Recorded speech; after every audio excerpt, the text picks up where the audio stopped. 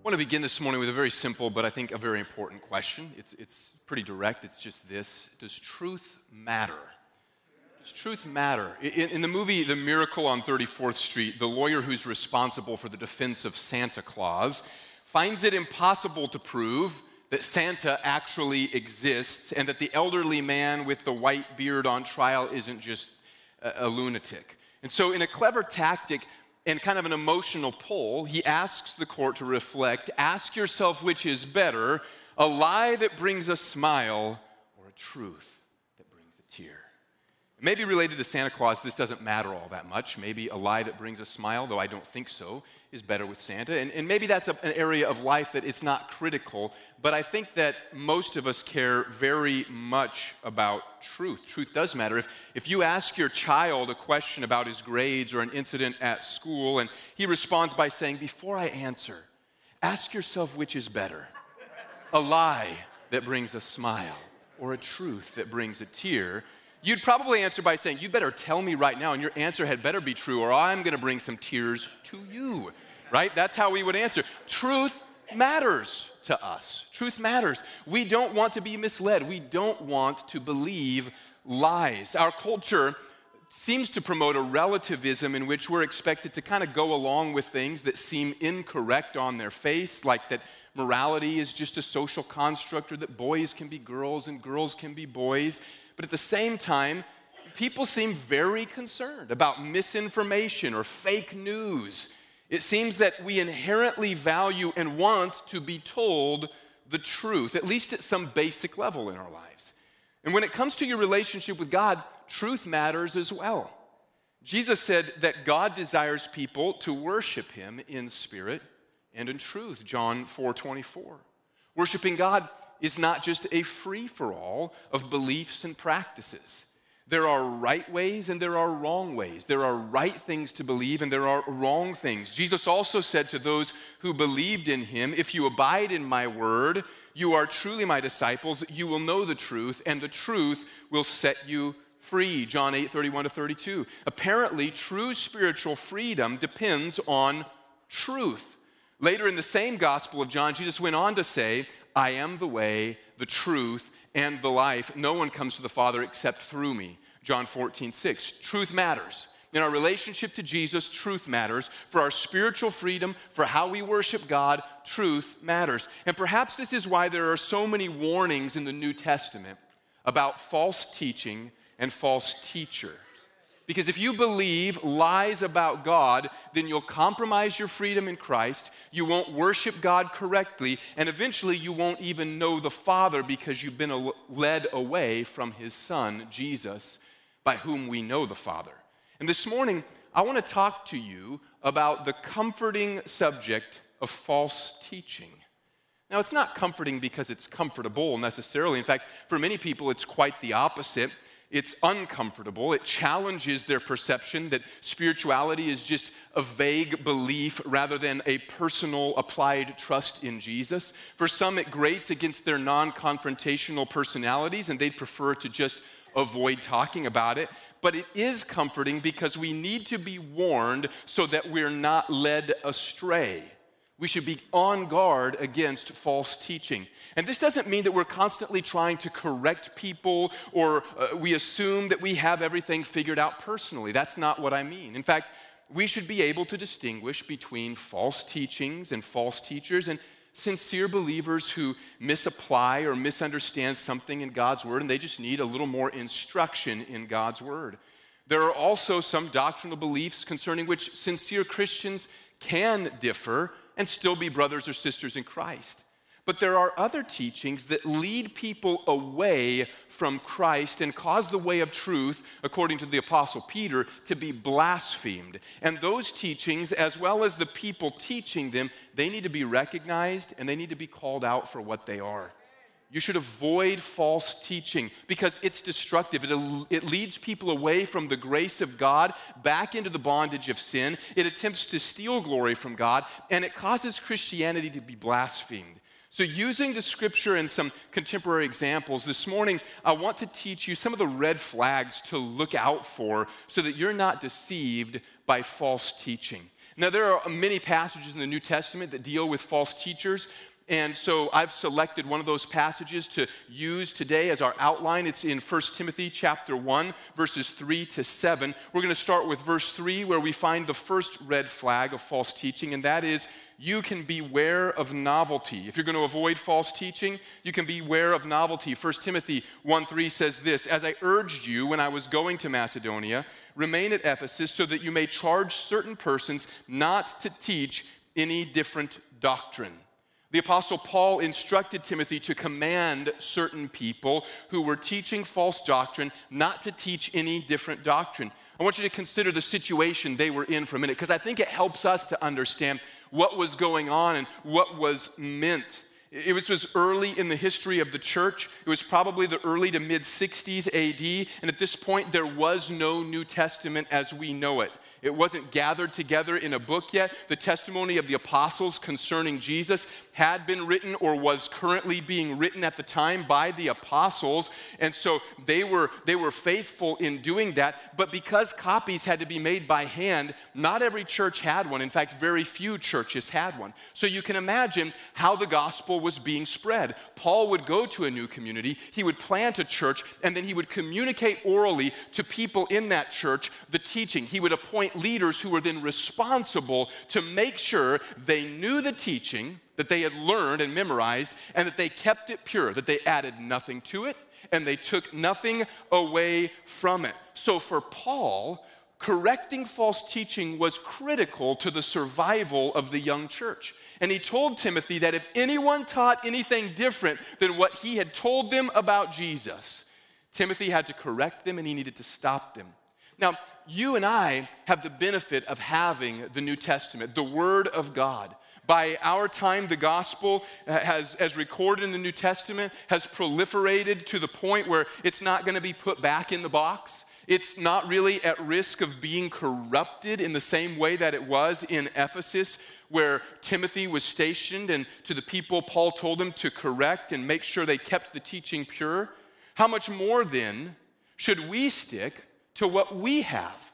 When we have the teaching of the apostles, we ought to stick to it. We have the established testimony of the apostles, witnessed by the Holy Spirit and established in the church for over 2,000 years. We have broad doctrinal agreement throughout the church concerning the things that relate to the core doctrines of the gospel and are required for salvation. So, we should be really skeptical when someone claims to be teaching something new or claims to have a new revelation intended for everyone.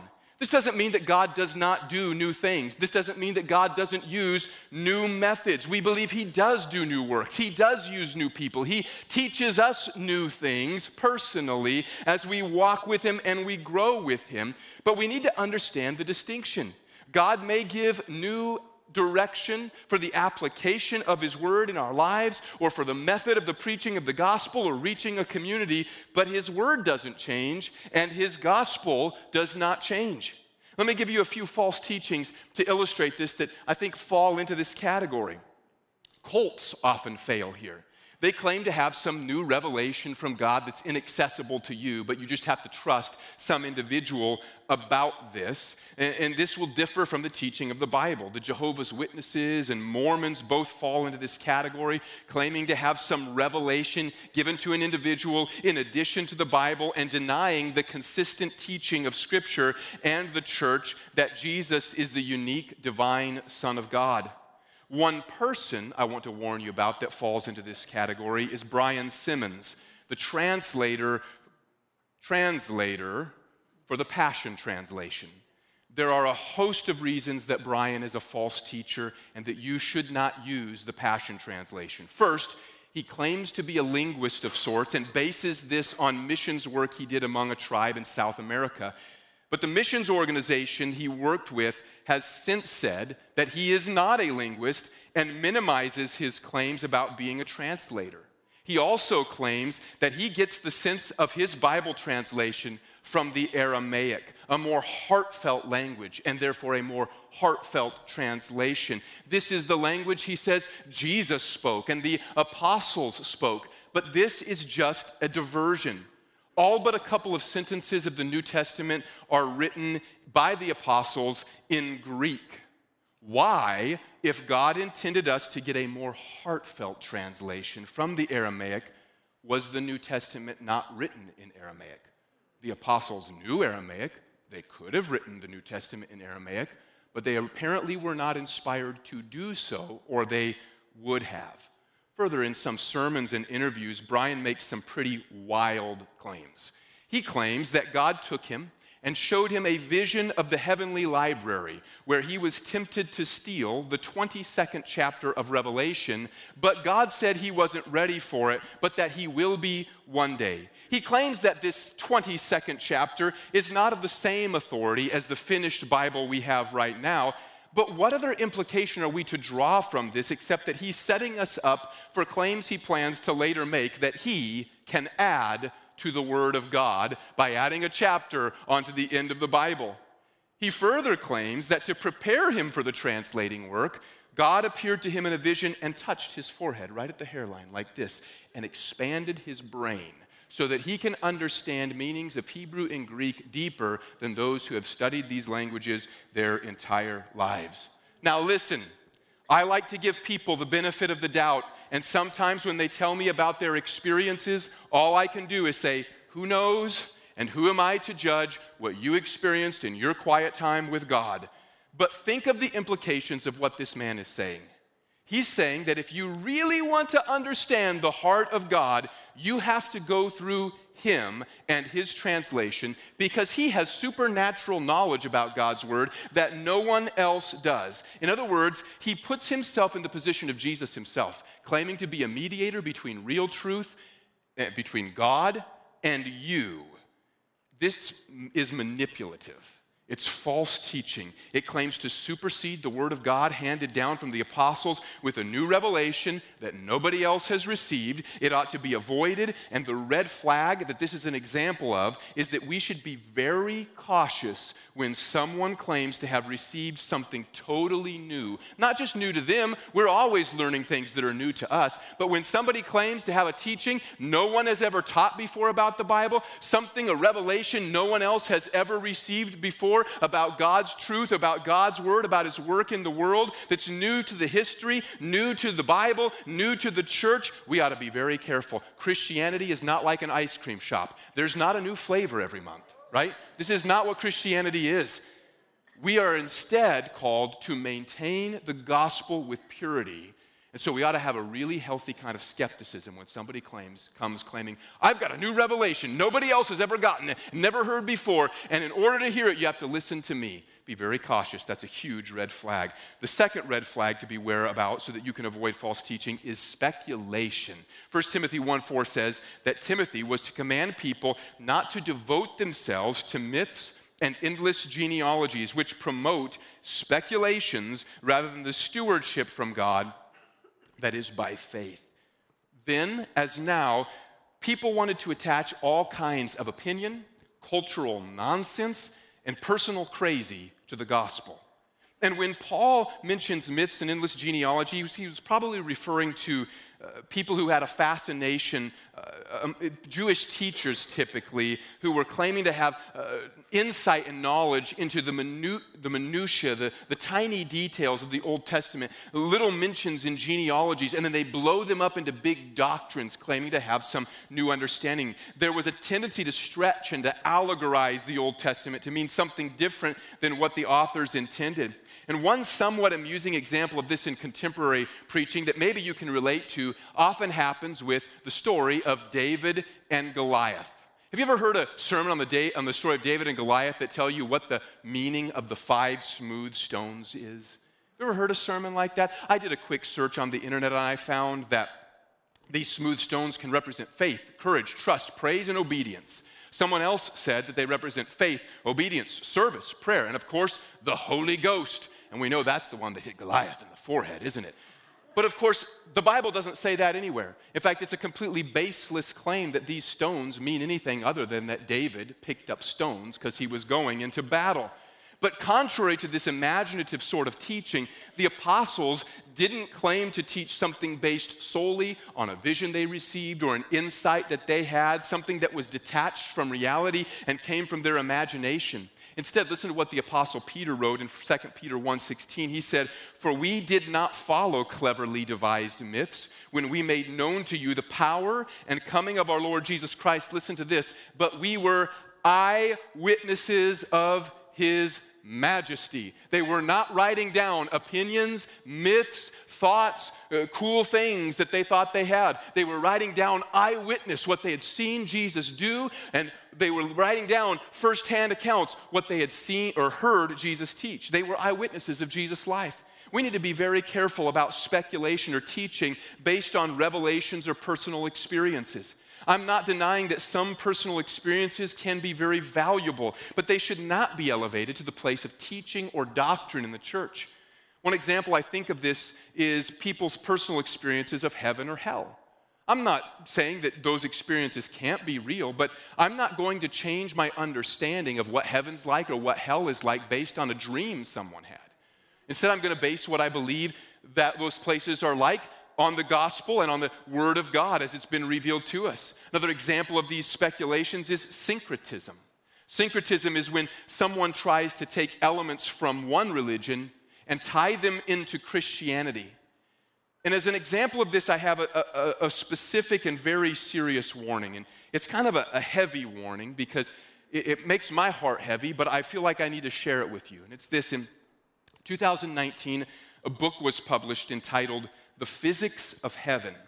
There's a lot that's wrong with this book, including pseudoscience and claims of having bizarre dreams and revelations and more.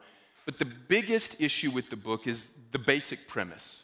One of the authors claims that she moved to Sedona, Arizona to seek out and study New Age spirituality, to discover ancient truths that the church had forgotten and lost, and then to recover them and bring them back into the church.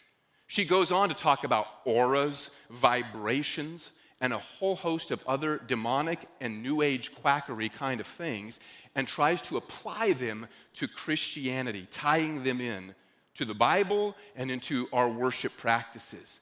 But the Bible does not teach us to go to pagan philosophies and false religions to learn about how to worship God. In fact, it says the opposite. One of the co-authors of this book was the former secretary of a man named Bill Johnson. Now, Bill is the pastor of a very large church in Redding, California called Bethel, which is most recognizable for its worship music. And sadly, Bill and his late wife, Benny, are contributors to this book. They wrote chapters to be included in this book, which is clearly false teaching. In addition, Bill is a proponent of the Passion Translation I spoke to you about earlier. You can see his picture on the page promoting and endorsing this translation that comes from another person that I believe is clearly a false teacher. And I bring this up for two reasons. I'm not trying to rebuke or correct Bill, since others have already done that and he's never going to hear this message anyway. So I have no delusions of grandeur that Bill's going to listen to me. But my purpose is that I think you need to be warned about him. I'm not saying that everything he says is obviously evil. It's not. In fact, that's not the case for most false teachers. They're often wolves in sheep's clothing.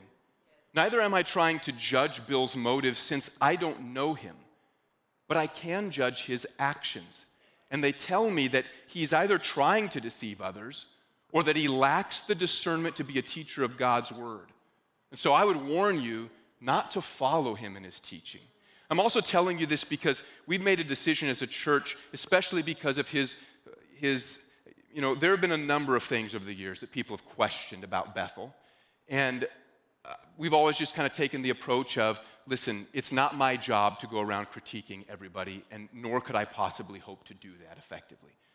But because of his attachment to this book that is clearly tied to New Age and is cultish and is wrong, I felt like we had to make a decision as a church to say we're not going to use any curriculum, teaching, books, or music that comes out of Bethel because of how they've tied themselves with this. Again, this isn't to say that there's never been anything good done by that church. When the Jehovah's Witnesses come to my door, I can agree with a lot of the things they bring up. We have a lot in common, in fact. We agree on many family values and social issues, but there's a little problem. They don't believe that Jesus is God, and I do, and I think that's critical. And so it's not that nothing that comes from false teachers could ever sound true, could ever be good.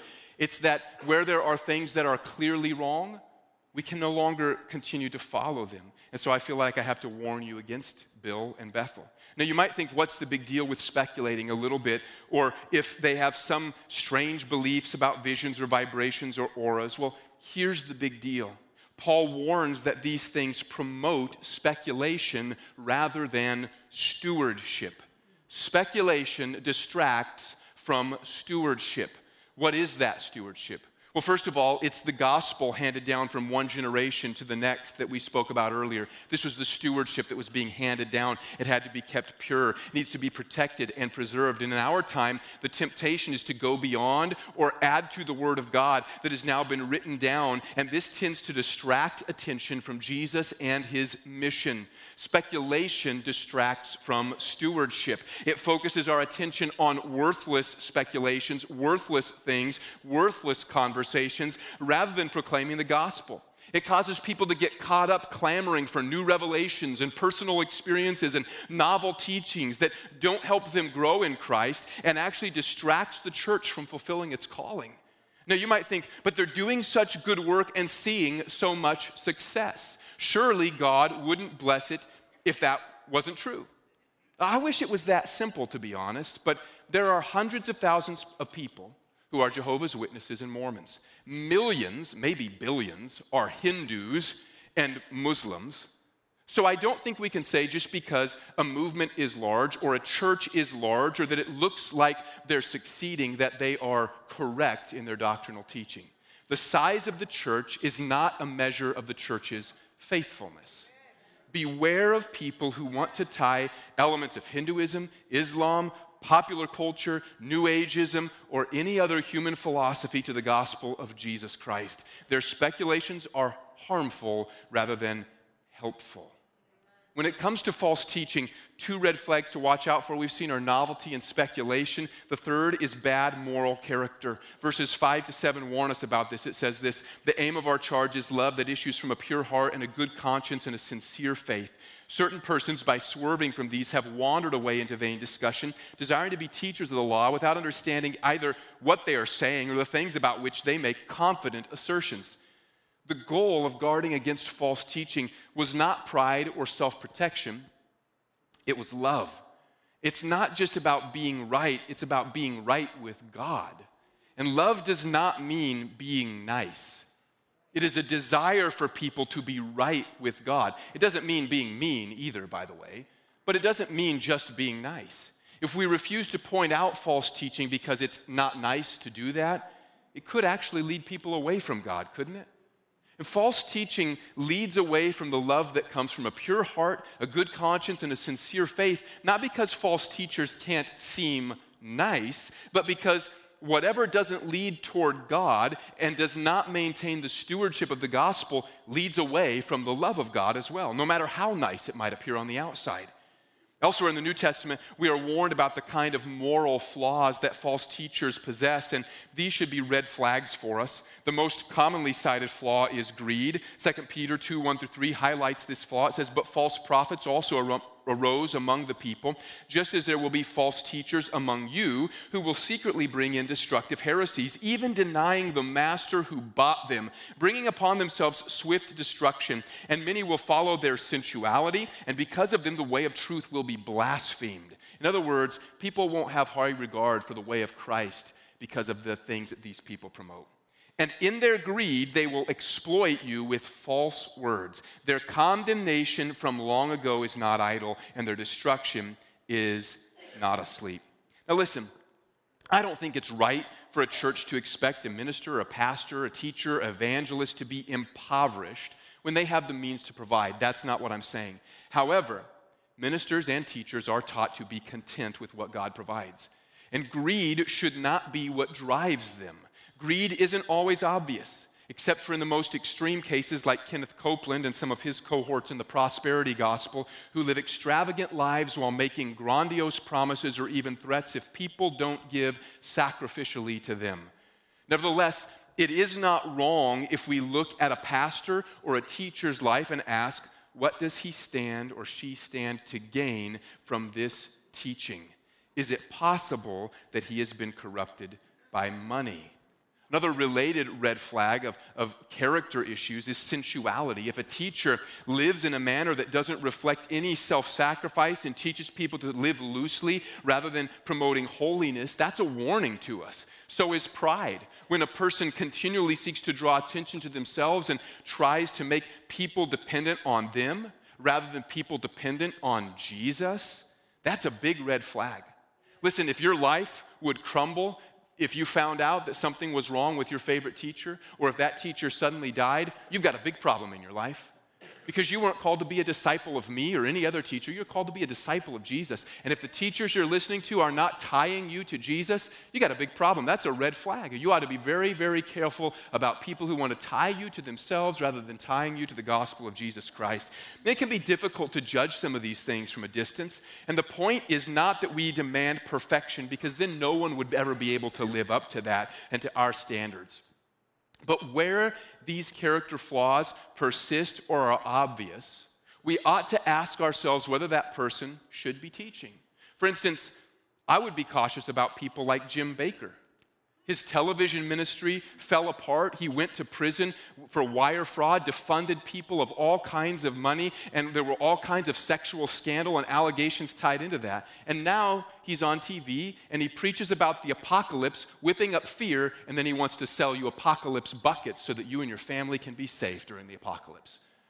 I mean, according to his teaching, I would think we wouldn't be here for that part, but I don't know. It just seems like a scam to me, if I can warn you about that. And where we see the obvious greed of people promoted, they have something obvious to gain, that ought to be a huge step back where we go, man, I don't know, that guy, he's selling me something based on the fearful sermon he just preached. Maybe I ought not listen to him. Maybe there's an ulterior motive. Beware of these character things, because they are red flags for us to say, hey, maybe I should not listen to what this person is teaching. The last red flag we see in 1 Timothy 1 is from verses 6 to 7. It says this: certain persons, by swerving from these, have wandered away into vain discussion, desiring to be teachers of the law without understanding either what they are saying or the things about which they make confident assertions. You can beware of misused scripture.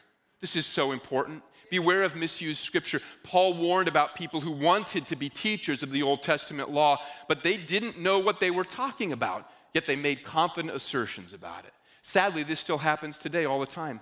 Let me share one of my biggest pet peeves with you when preachers are preaching, all right? I can't stand it when a preacher begins his message by saying something like, I'm going to use such and such scripture as a diving board or a jumping off point for today's message.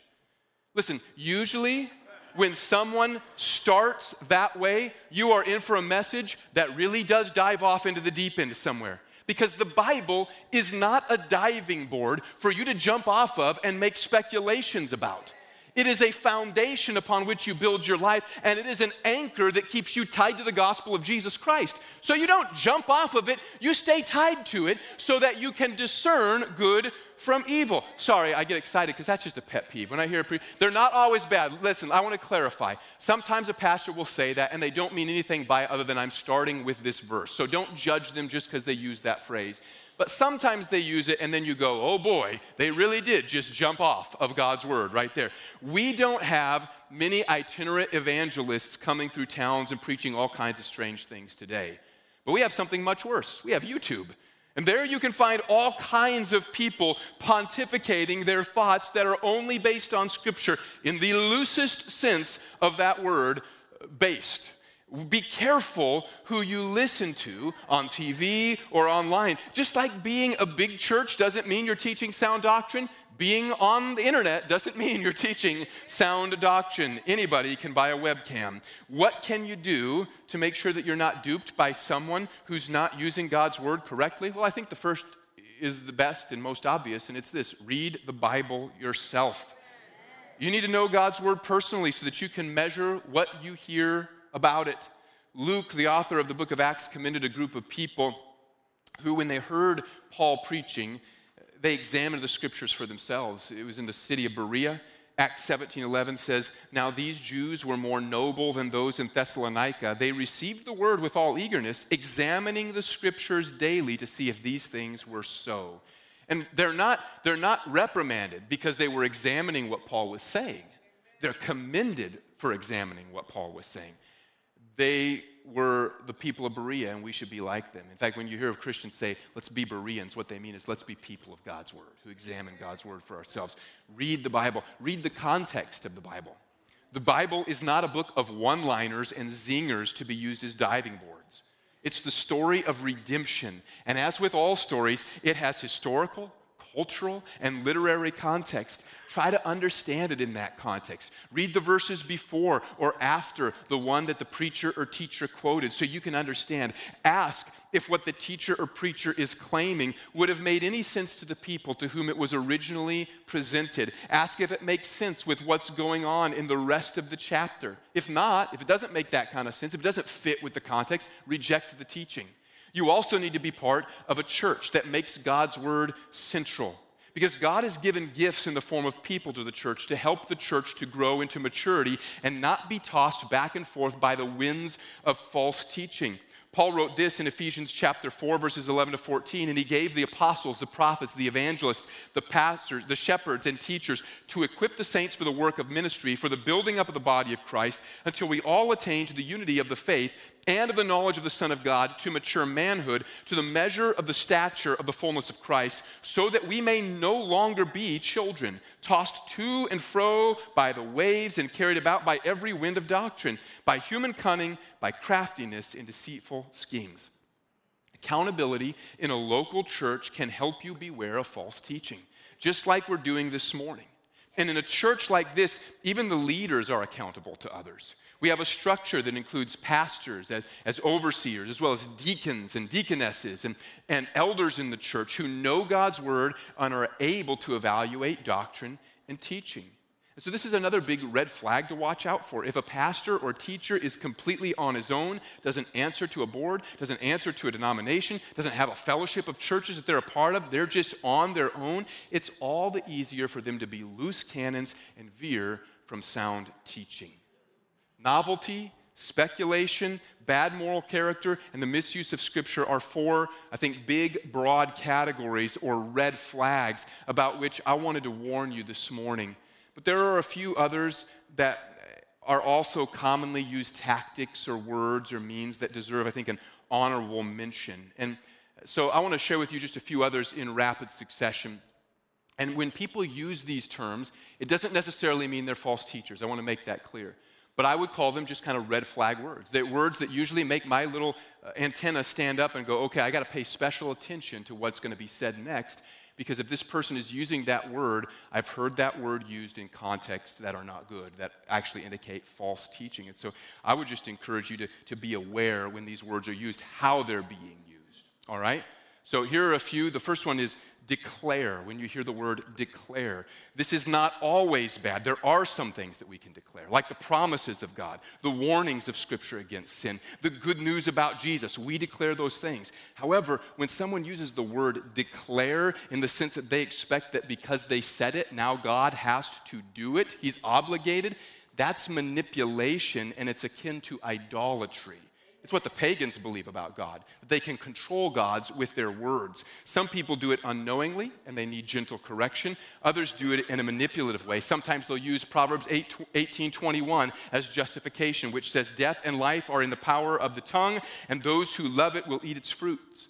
However, this proverb is not saying that you can literally give someone life with your words as if you're God breathing the breath of life. Proverbs are not promises of God in that way. They are wise sayings to help you effectively live in God's kingdom. The proverb means that your words can do a lot of good or they can do a lot of harm, like James warns us in James chapter 3 when he says the tongue is a small instrument, but it can set a forest aflame. It's not saying you can literally speak life like God did in the beginning. It's saying that your tongue is powerful. Be careful how you encourage or discourage people with it. Sometimes people will talk about calling things into existence, and I've even heard people say that Christians have creative power through what we say. These are just red flags because they are encroaching on things that only God can do. Only God can create something out of nothing, and He has not given us the authority to do that because we are not gods. The Bible never indicates that this is within our power. Another word that you should watch out for is activate. This is often used when people who want you to practice, they say, spiritual gifts. And often they will put people in highly uncomfortable and manipulative situations to try and demonstrate that they can have whatever gift of the Spirit that they want to, even though this is contrary to the teaching of Scripture, which expressly says that the Spirit gives gifts as He desires, not that you can just activate whatever gift that you would like to have. You can pray for it, you can earnestly seek it, but you don't get to just pick and choose and activate your own gift of the Spirit. That is the Spirit's prerogative. If you have to be coaxed and talked into a spiritual gift, is it really a spiritual gift? Claiming the title apostle. Listen, I believe that there are still apostolic gifts for church planting.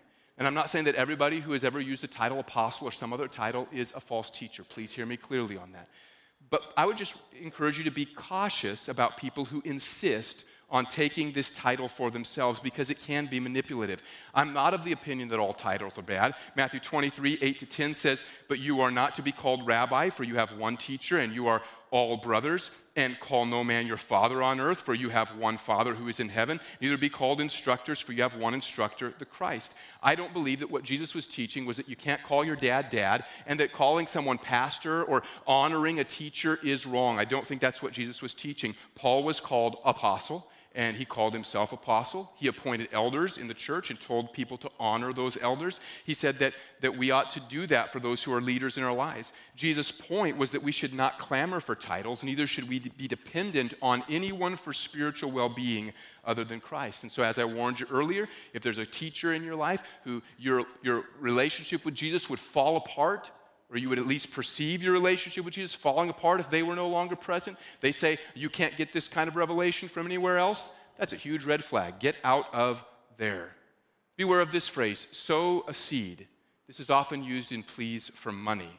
And as with most lies, there's a bit of truth in it. Most of the time, this is accompanied by promises of wealth, if you'll give, that the Bible never makes. Never mind. It can indicate a form of manipulations being used. A person is trying to get you to do something based on what you hope to get out of it, rather than based on the good gifts that God has already given you in Jesus.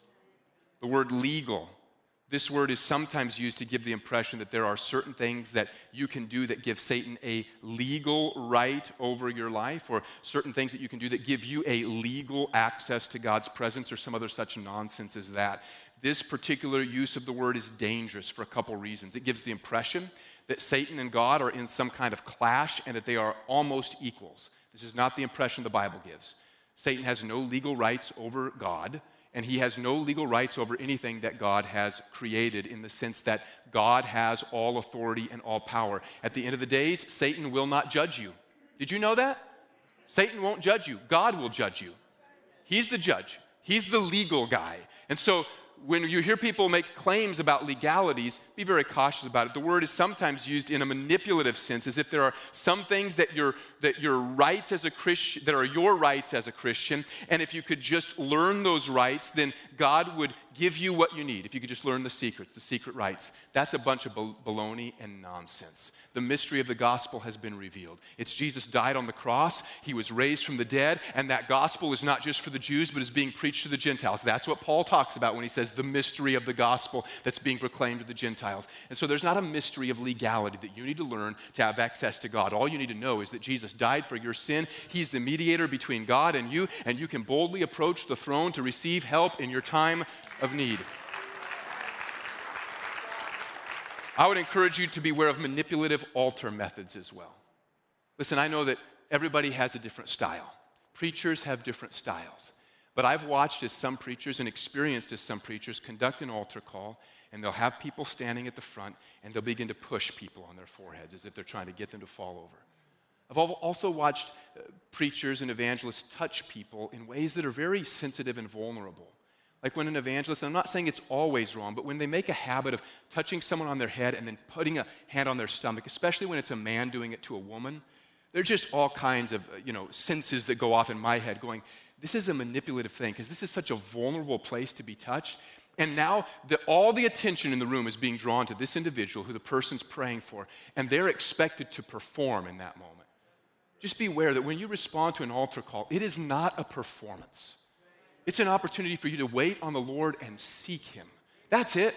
That's it. And so I'm not saying that it's wrong to lay hands on people. I think it's right. I think the New Testament gives us examples of that. But there are people who take advantage of this in a manipulative way that you should be aware of. Beware of defensiveness. Sometimes people will say, don't touch God's anointed. Listen, that's a passage from the Old Testament in which David knew that he wasn't supposed to kill Saul. So I can be in agreement with that. You should not kill false teachers. Don't do that. Bad idea. But it doesn't mean you can't question them. Nowhere in the Bible does it say you can't question someone's teaching. Ask good questions. And if they raise their dander and get defensive about it, that might be a warning. Sometimes pastors and people will say, don't quench the Spirit. Okay, that's absolutely true. The Bible says that. It also says test the spirits to see if they're from God, 1 John 4:1.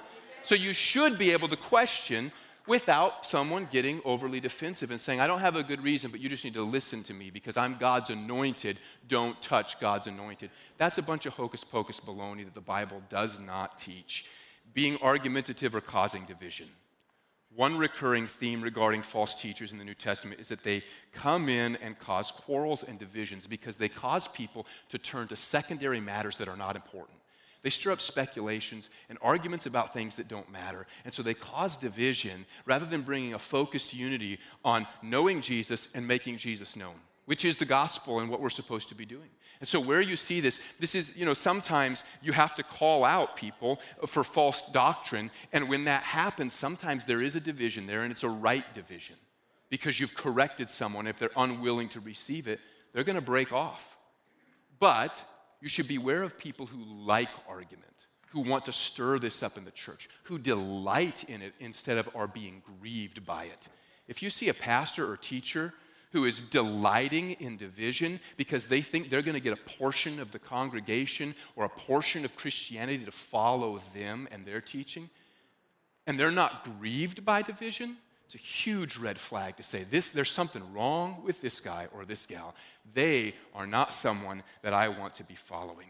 I'm going to ask the worship team to come. We started this message by noting that truth matters to us. And in a culture that too easily veers into relativism, that ends up harming people now and harms people for eternity, it is important that we don't swerve into false teaching. It's noteworthy that many false teachings are based on the relative thoughts and experiences or revelations of a single person rather than eyewitness accounts of what God has accomplished for us in history as the true gospel proclaims. As Peter and John said, we were eyewitnesses of these things. We need to avoid this kind of false teaching.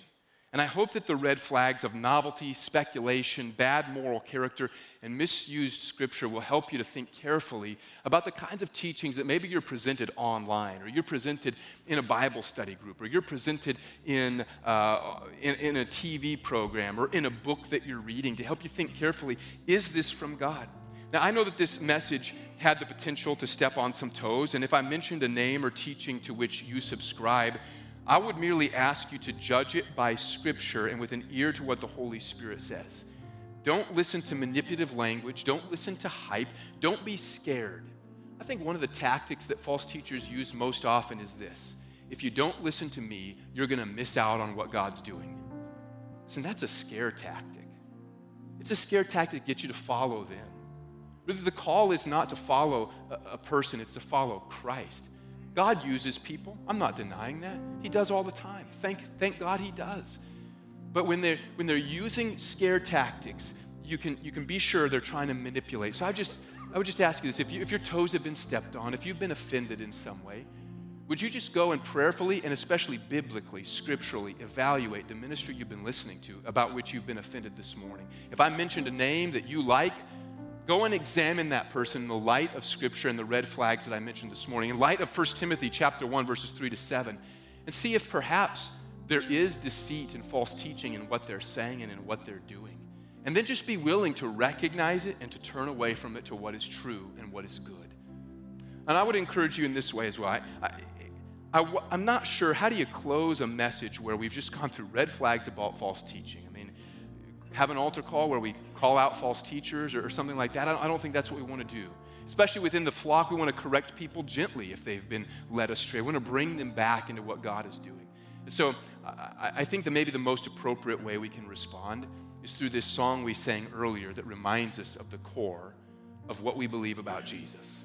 That we believe in God our Father, in His Son Jesus Christ, in the Holy Spirit, and in His resurrection from the dead, and in eternal life we'll have with Him. And so to close this morning, I'm just asking if you'd stand with me, and that we would just, with a heart of worship to God, sing the things that we hold dear as the gospel of Jesus Christ, that we believe firmly together, and let it just resound in our hearts and in our lives that we don't want to be led astray into things that are false or speculations that distract from the mission that God has called us to, but that instead, staying focused on the stewardship of the gospel, we would hold it and we would proclaim it with truth, with clarity, and with focus. Amen? Let's worship the Lord.